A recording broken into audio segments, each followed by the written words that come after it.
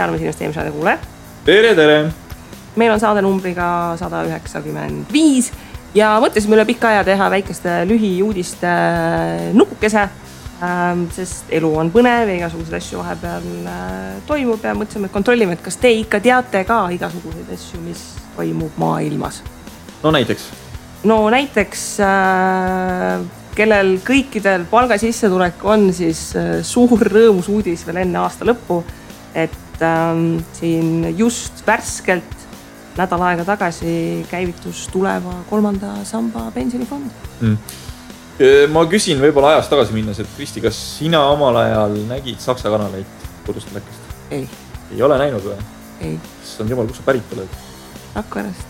Mul ei olnud nii võimsalt antenni. Huvitav, kuidas meil Saaremaale jagati? Ma ei tea, Saksamaal lähemalt teile vist. Võimalik. Ühesõnaga, pidevalt RTL-i pealt jooksis Kinderi šokolaadi reklaam. Jooksis ja nüüd tead, käib poes, ostad ikka lastele Kinderi reklaam, see toimib pagana hästi. Ja kui siin mõned ajad tagasi mina olin siis üsna kriitiline 3. samba vastu, et ma ei saanud sellest nagu põhimõttest aru, siis ma nüüd täna hakkan vist aru saama, mis see reklaami mõte on. Uskumatu. Tauri, kas sa teed ka endale 3. samba või? Kas jää hakkab murduma või? Et laseme kõigepealt jäässe minna selle mere, et pole talv veel käes, aga tõepoolest viimasel ajal on seda 3. samba teksti arutelu üldse selle pensioni 2. samba ümber toimuvat nagu nii palju olnud, et võib-olla ma olen saanud ajupesu või siis pidanud kaasa mõtlema rohkem sellel teemal ja algselt mulle tundus see 3. sammas nagu, et no mille jaoks ma panen raha sisse, saan tagasi, et siis uuesti sisse panna, et tundus nagu väga naljakas skeem olevat ja ma ei tea, äkki mind lihtsalt häiris seal juures see, et väljavõtmisel on omad piirangud ja seal hulgas siis see, et sa pead mingit maksu hakkama tagasi maksma või siis tegelikult vaadates seda pensioni 2. samba reformi, siis ma võib-olla leidsin enda sisemiselt selle põhjuse kätte, miks ma olin jubedalt vastu omal ajal sellele 3. sambale. Ja see põhjus ei ole mitte midagi muud kui riigi risk. Et mis täna 2. samba ümber toimub, oli see, et 2. samba puhul see raha täna on tahetud nagu seda lahti teha, saaksime ise seda kasutada. Ma olen mõelnud ühte teistpidi esimest korda, kui kuulsin seda ideed, mõtlesin, et mina oskan investeerida, mulle see idee jõuedalt meeldib. Samas, mida päev edasi, seda rohkem ma olen aru saanud, et ma ei oska seda raha tegelikult ise paremini investeerida. Mitte selles osas, et ma oleksin saamatu ja loll, aga lihtsalt see raha, mis iga kuu sinna juurde tuleb ja tiksub, ei ole sellist odavamat kohta olemas, kuhu panna, kui täna kollektiivset indeksfondi tegelikult. Mul läks aega, et sellest aru saada. Aga Tauri, sa oled sellest oma kõrges, ma ei tea, 30-ndates aru saanud. Ja. Oleks võinud palju kauem aega minna 3. samba avamise ja keskmine vanus on pigem sellest mingi 45-50 kandis. Nii et, ja ühesõnaga kogu selle kamma hea taustal, siis ma olen nagu jubedalt, mul on aega olnud mõelda kõikide nende teemade puhul, pluss siis ka Tõnu käib kogu aeg millegi pärast mu Facebooki seinal oma tekstide ja tuleva tekstidega läbi, et mitte selles mõttes Tõnu nagu kirjutaks mu seina peale, vaid kui Tõnu midagi jagab, vaata siis see ilmub ka minu seina peale sinna, või mitte minu seina peale, vaid minu sellesse feed'i. Ja siis ma nagu lähen kogu aeg mingid tulevad, mingi 3. sammas, täpselt see sama Kinderi reklaam hakkab meelde tulema. Muidugi mina olen võib-olla sellest generatsioonist, kes tegelikult seda Kinderi reklaami nii väga ei tea. No loodame, et siis on nagu väga suur üllatus mulle ei ole. Kus ma siis saan välja tuua, et tegelikult oli see, et näidati jalgpalli ja loomulikult seal oli Heinekeni õlu kaasas. Kui poodi lähed, siis Heinekeni õlle peale vaatad, see esimene küsimus, kas täna on kolmapäev, kas täna on meistrite liiga? Ma ei tea, mul poes kogu aeg käib see nagu peas kaasas millegi pärast. Mitte, et mul nooruses oleks alkoholiga probleeme olnud, hoidki sellega, aga lihtsalt see näitab seda reklaami mõju.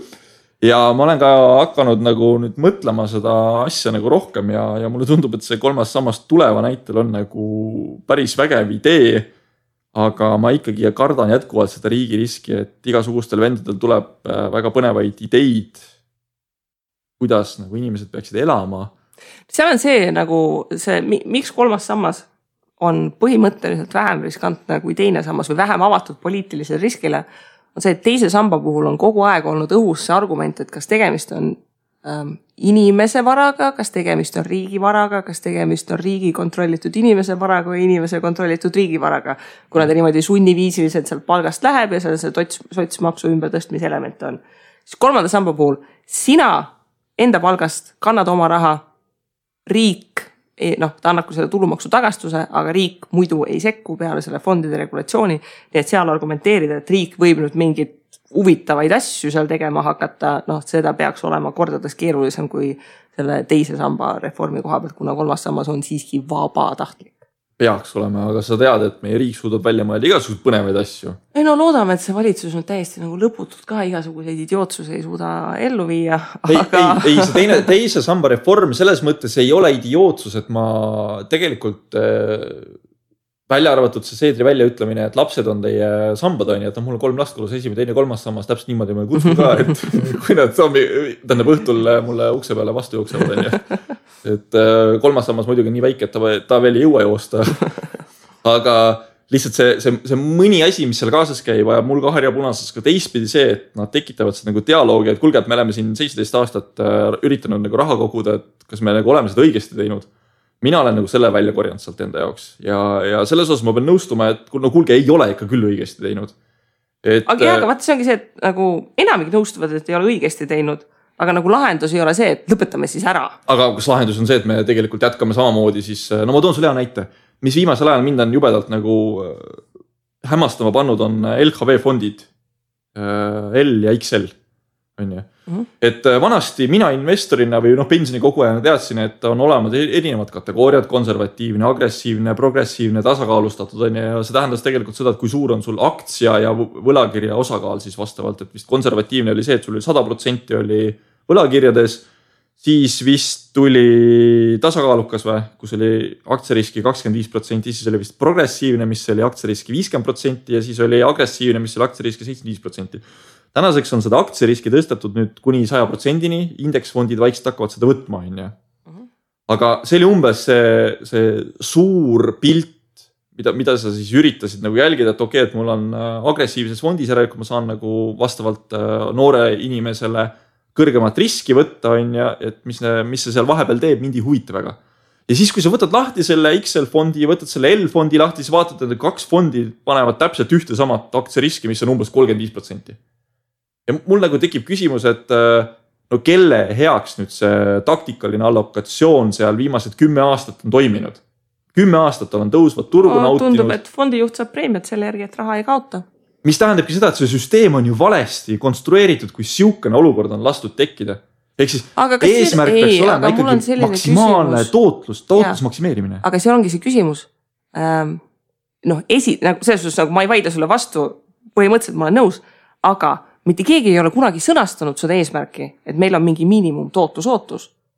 Teiseks, nagu selles suhtes mul on selle teise samba debati üle hea meel, et lõpuks mõni inimene on hakanud mõtlema, et mingi pension, mingi tulevik, mingi kogumine, et sorry, ma arvan, et olukord oleks praegu palju parem, kui inimesed oleksid juba väga tükk aega tagasi jalgadega hääletanud, mida nad kahjuks ei teinud. See pagana SEB selles mingis täiesti katastroofilises, mis iganes optimaalne, pagana nimega see fond on, mis siin toodab nagu mingit 0,1 aastat järjest, eks ju, seal on jätkuvalt mingi 250,000 osaku omanikku või mingi täiesti ulme ja kuulge nagu see mingil määral, mulle ei meeldi see lauset nagu lollidelt tuleb raha ära võtta, aga kui sa nagu üldse mitte midagi ei tee ja sa 17 aastat ei vaata, mis toimub, siis saavadki igasugused sellised nagu asjad käiku minna sellepärast, et keegi ei olegi midagi 17 aastat teinud. See turg on ebaefektiivne, tugevalt ebaefektiivne ja selles osas mulle jubedalt sümpatiseerib see, et okei, et kui me teeme pensionikonto, et investeeri ise seal oma kapitali. Okei, siis tuleb kohe suur tekst, kuidas inimesed need ei oska ise investeerida ja on mingi, ka see, kes otsustab siukseid otsuseid vastu võtta, et need on ka poolearulised. Siis selles küsimuses ma ütleksin, et inimesi on tugevalt ikkagi tegelikult ninapidi veetud pikalt, et mina elasingi, mul olid mõlemad minu eest nii L kui XL olid portfellis sees olemas, ega ma ka ei vaatanud mingi aeg neid on. Ja siis kui ma hakkasin nüüd üks hetk nagu jälgima, mis nagu toimub, siis ma ei ole saanud seda riski, ma olen jäänud nagu tootlusest ilma, aga ma ei ole aru saanud, et kelle hüvanguks see siis nüüd on. Ja see on 10 aastat toimunud. Et tundus nagu naljakas. Nüüd tulekuga kujutad ette, et meil on indeksfond on ja siis avastad, et Tõnu julgelt 35% paneb aktsiariski ja siis ülejäänud 65%. Õnneks ma olen tuleva fondi nõukogus, vaata, Tõnu ei saa mingi lollusi teha. No, aga kujutad ette sugust olukorda? Kujutad ette? Ei kujuta. No ei tuleva puhul ei kujuta teha, aga teiste fondide puhul selgelt kujutan, sellepärast, et lüpsta saab. Ma ei taha, mina saan selles mõttes heas positsioonis olla, et ma ei ole mitte kuidagi moodi, ma olen nagu meelega olnud praegu hoidnud distantsi ka selle investeerimisraadi pärast, et ma ei tuleva, mis teil seal on, ma isegi ei saa aru, mis teil seal on, teil on mingid ühistud ja möllud ja ühesõnaga ma ei ole kuskil liige.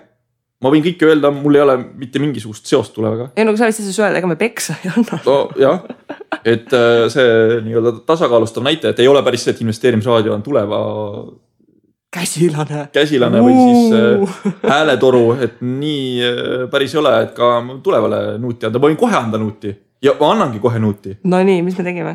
Teil toimub ka üks paras jobutamine seal. Anna andeks. Mis toimub? Olete näinud oma fonde või? Teil on mingisugused ex-tobacco fondid seal sees, et olla eetiline, moraalne. No kuulge. No seal on üks pool on eetiline, moraalne, teine pool on see, et fondi investeeringutel on jätkuvalt piirang, et sul ei tohi ühes fondis üle 3% olla fondi mahast. Fondi nagu sellest pensionifondi üks allfond ei tohi moodustada rohkem kui 1/3. Ja kui meil on nagu seda MSCI Acqui Worldi vaja nagu jälgida, siis lihtsalt käibki kombineerimine erinevatest fondidest, vaadates tasusid. Ja see tobacco oli lihtsalt mõistlik valik, sest et sul on vaja põhimõtteliselt võtta 3 fondi, mis kõik enam-vähem seda World nagu indeksit jälgivad, sest et sa ei tohi ühte võtta, sest et öeldakse, et ülilaia põhjaline üks indeksifond on ikka liiga riskantne võtta 3 erinevat indeksit, sest et ühegi osakaal ei oleks liiga suur. Okei, teil on nagu hea põhjendus ainult asjal olemas. Aga... No sellega vaata, seal ongi see probleem, seal on nagu nii palju mingid totakaid nagu nüansse, mida on vaja nagu muuta ja hetkel nagu see lähme kirvega on tekitanud selle probleemi, mingid asjalikke asju ei saa muuta, sest näiteks selle sama 3. sambaga, enamik asju, mis teise sambaga on nüüdseks läbi läinud, sul ei ole enam väljumistasu, eks 1% pealt kukkus 0,1 ja kohustus oli, et see raha ei läinud enam mitte fondi kasumireale, vaid jagati teiste osakuomanike vahel ära, siis kõik fondid avastasid, et enam ei ole vaja väljumistasu ja nüüd teise samba fondis väljumistasu ei ole. 3. samba fondides on praktiliselt kõikides 1% väljumistasu. Ehk siis inimesed, kes on mingis kehvas fondis, neid eriti veel täiega karistatakse, kui nad tahavad kuskile normaalsesse fondi tunna. Mida Swedbank on teinud? Swedbank on teinud ka oma indeksi, 3. samba indeksi, millel ei ole väljumistasu. Aga mis nad on teinud? Nad on teinud sellel fondile sellise prospekti, et see on piiratud väljumisega fond. Et kui sa sellesse indeksisse kogud, siis enne 55. eluaastat sa ei tohi raha välja võtta ja fondi võid vahetada ainult teise fondi vastu, millel on sarnane piirang. Miks seda on tehtud? On selleks, et sama fondi valitseja sees liigutades raha ei tohi küsida. Ja inimesed ei saa siis teha seda lahendust, et sa lähed oma kallist Swedi fondist Swedi indeksisse ja kolid siis välja. Sest et sellest indeksfondist on keelatud väljuda. See sama lahendus, mida LHV puhul inimesed tegid, et nad läksid sellest LHV täiendavast LHV indeksisse, indeksis pole väljumistasu, kolisid sealt tulevasse.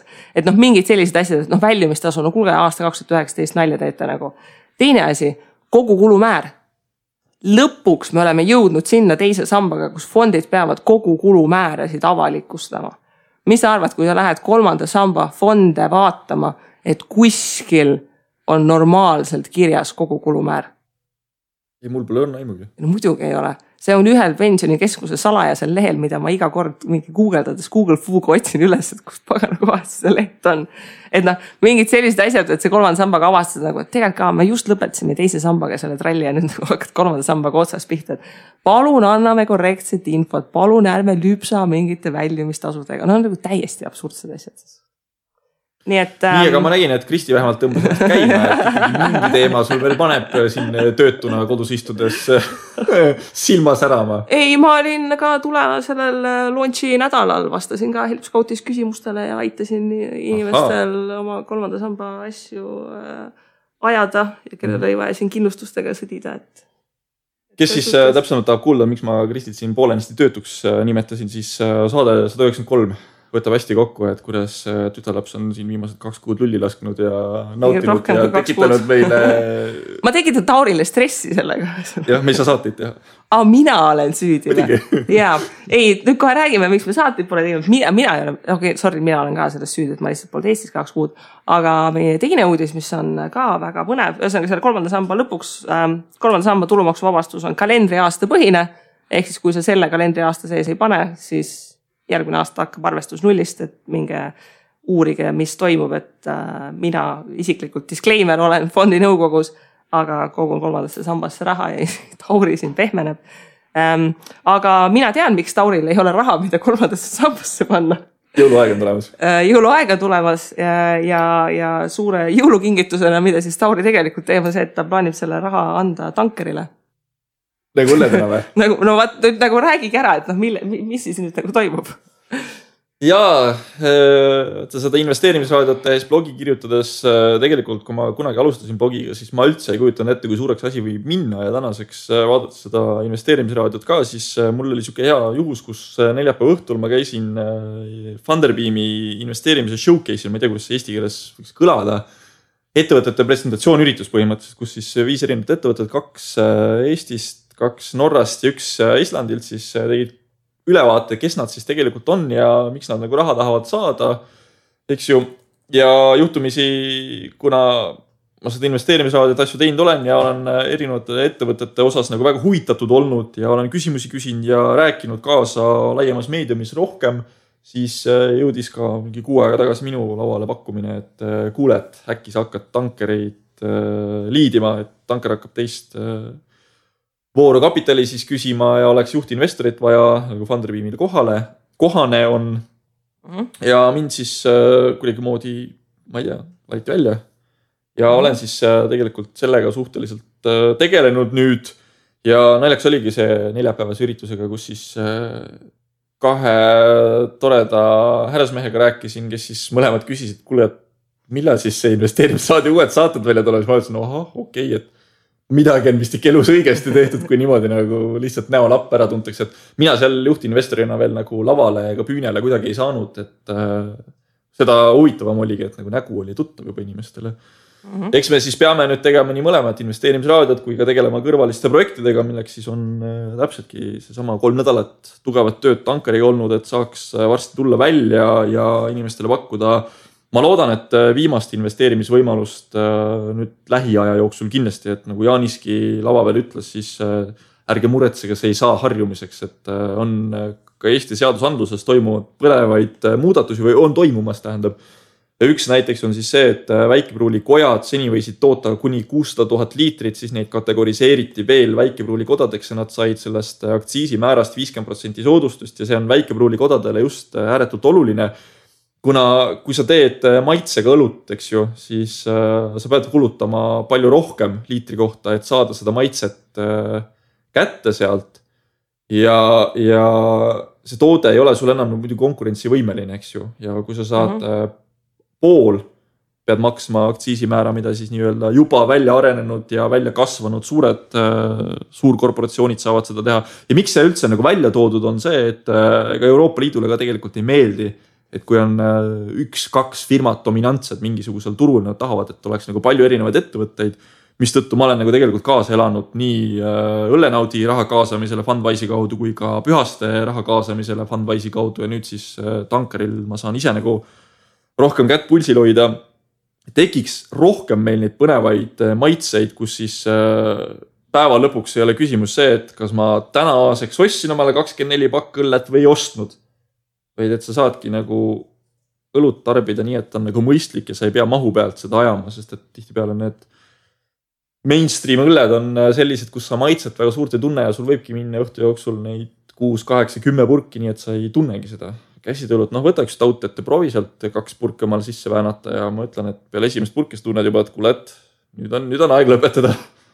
Ja seetõttu ka ma siis tegelikult näen seal nagu seda võimalust rahva tervise edendamise osas, et edendada jõudsalt, kuidas nagu mõistlikult tarbida, sest ma ei ole seda arvamust, et me kõik oleme 5 aasta pärast taimetoitlased, kes jooksevad päev otsa, teevad trenni ja lähevad ilusti magama, panevad teleka liiga hilja õhtul juba kinni ära, et ikka hommikuks välja puhata, et noh, sellist olukorda, kus inimene 100% ratsionaalselt toimib, ma usun, et ei teki.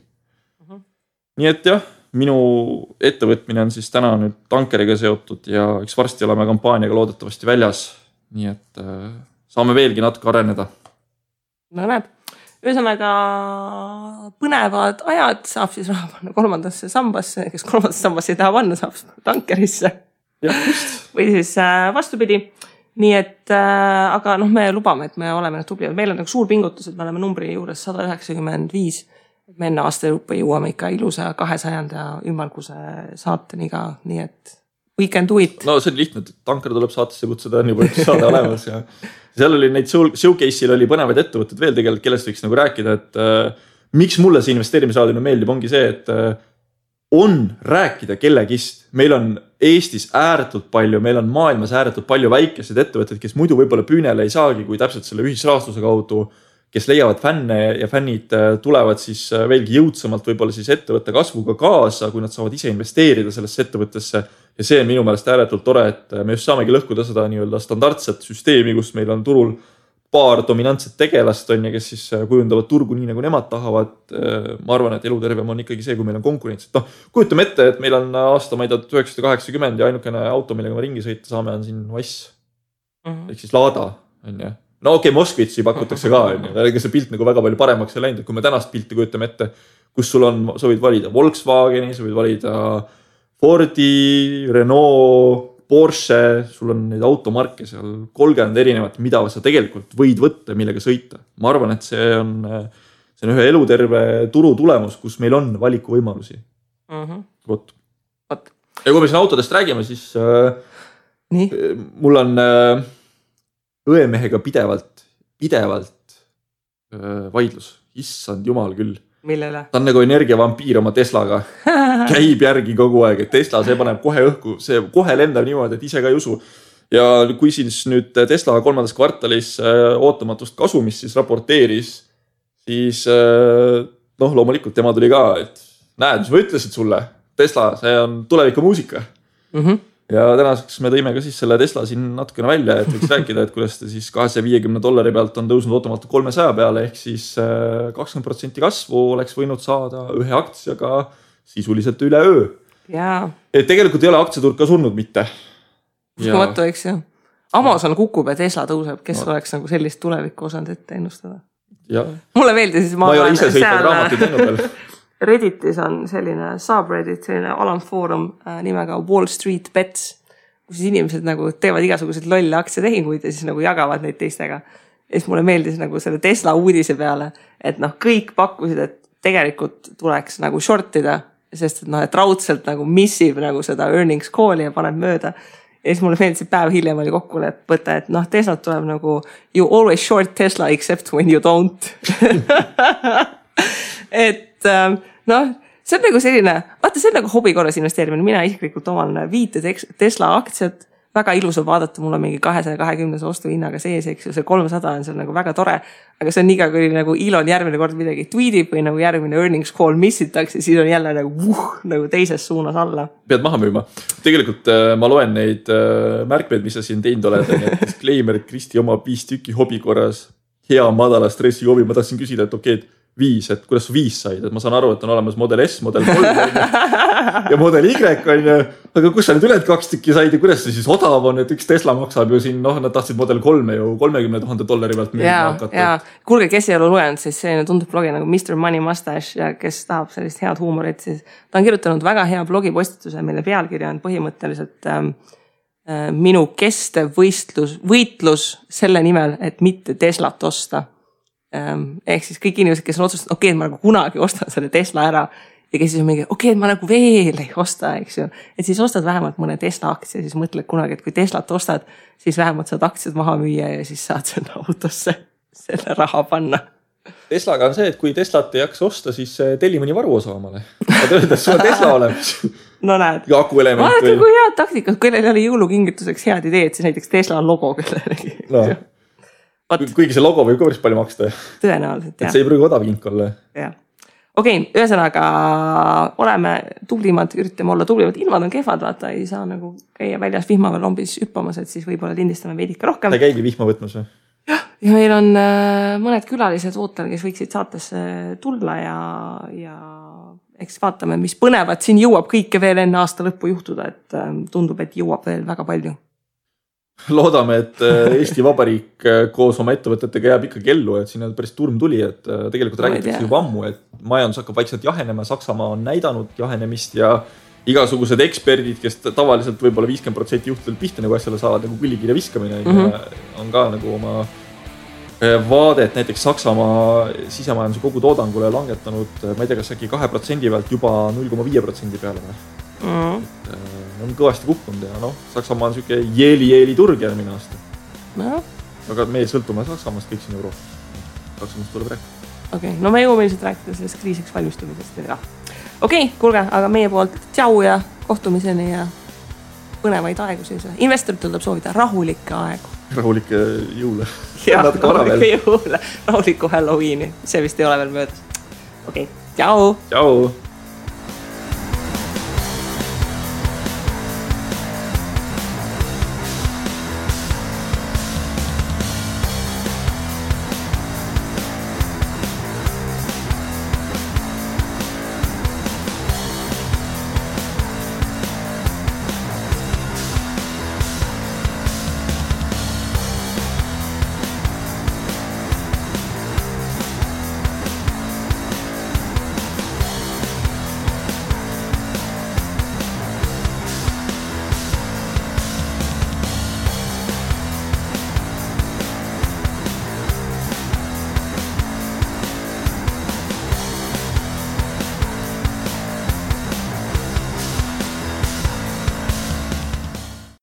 Investeerimisraadios kuuldud tuleb käsitleda kui meelelahutusväärtusega informatsiooni.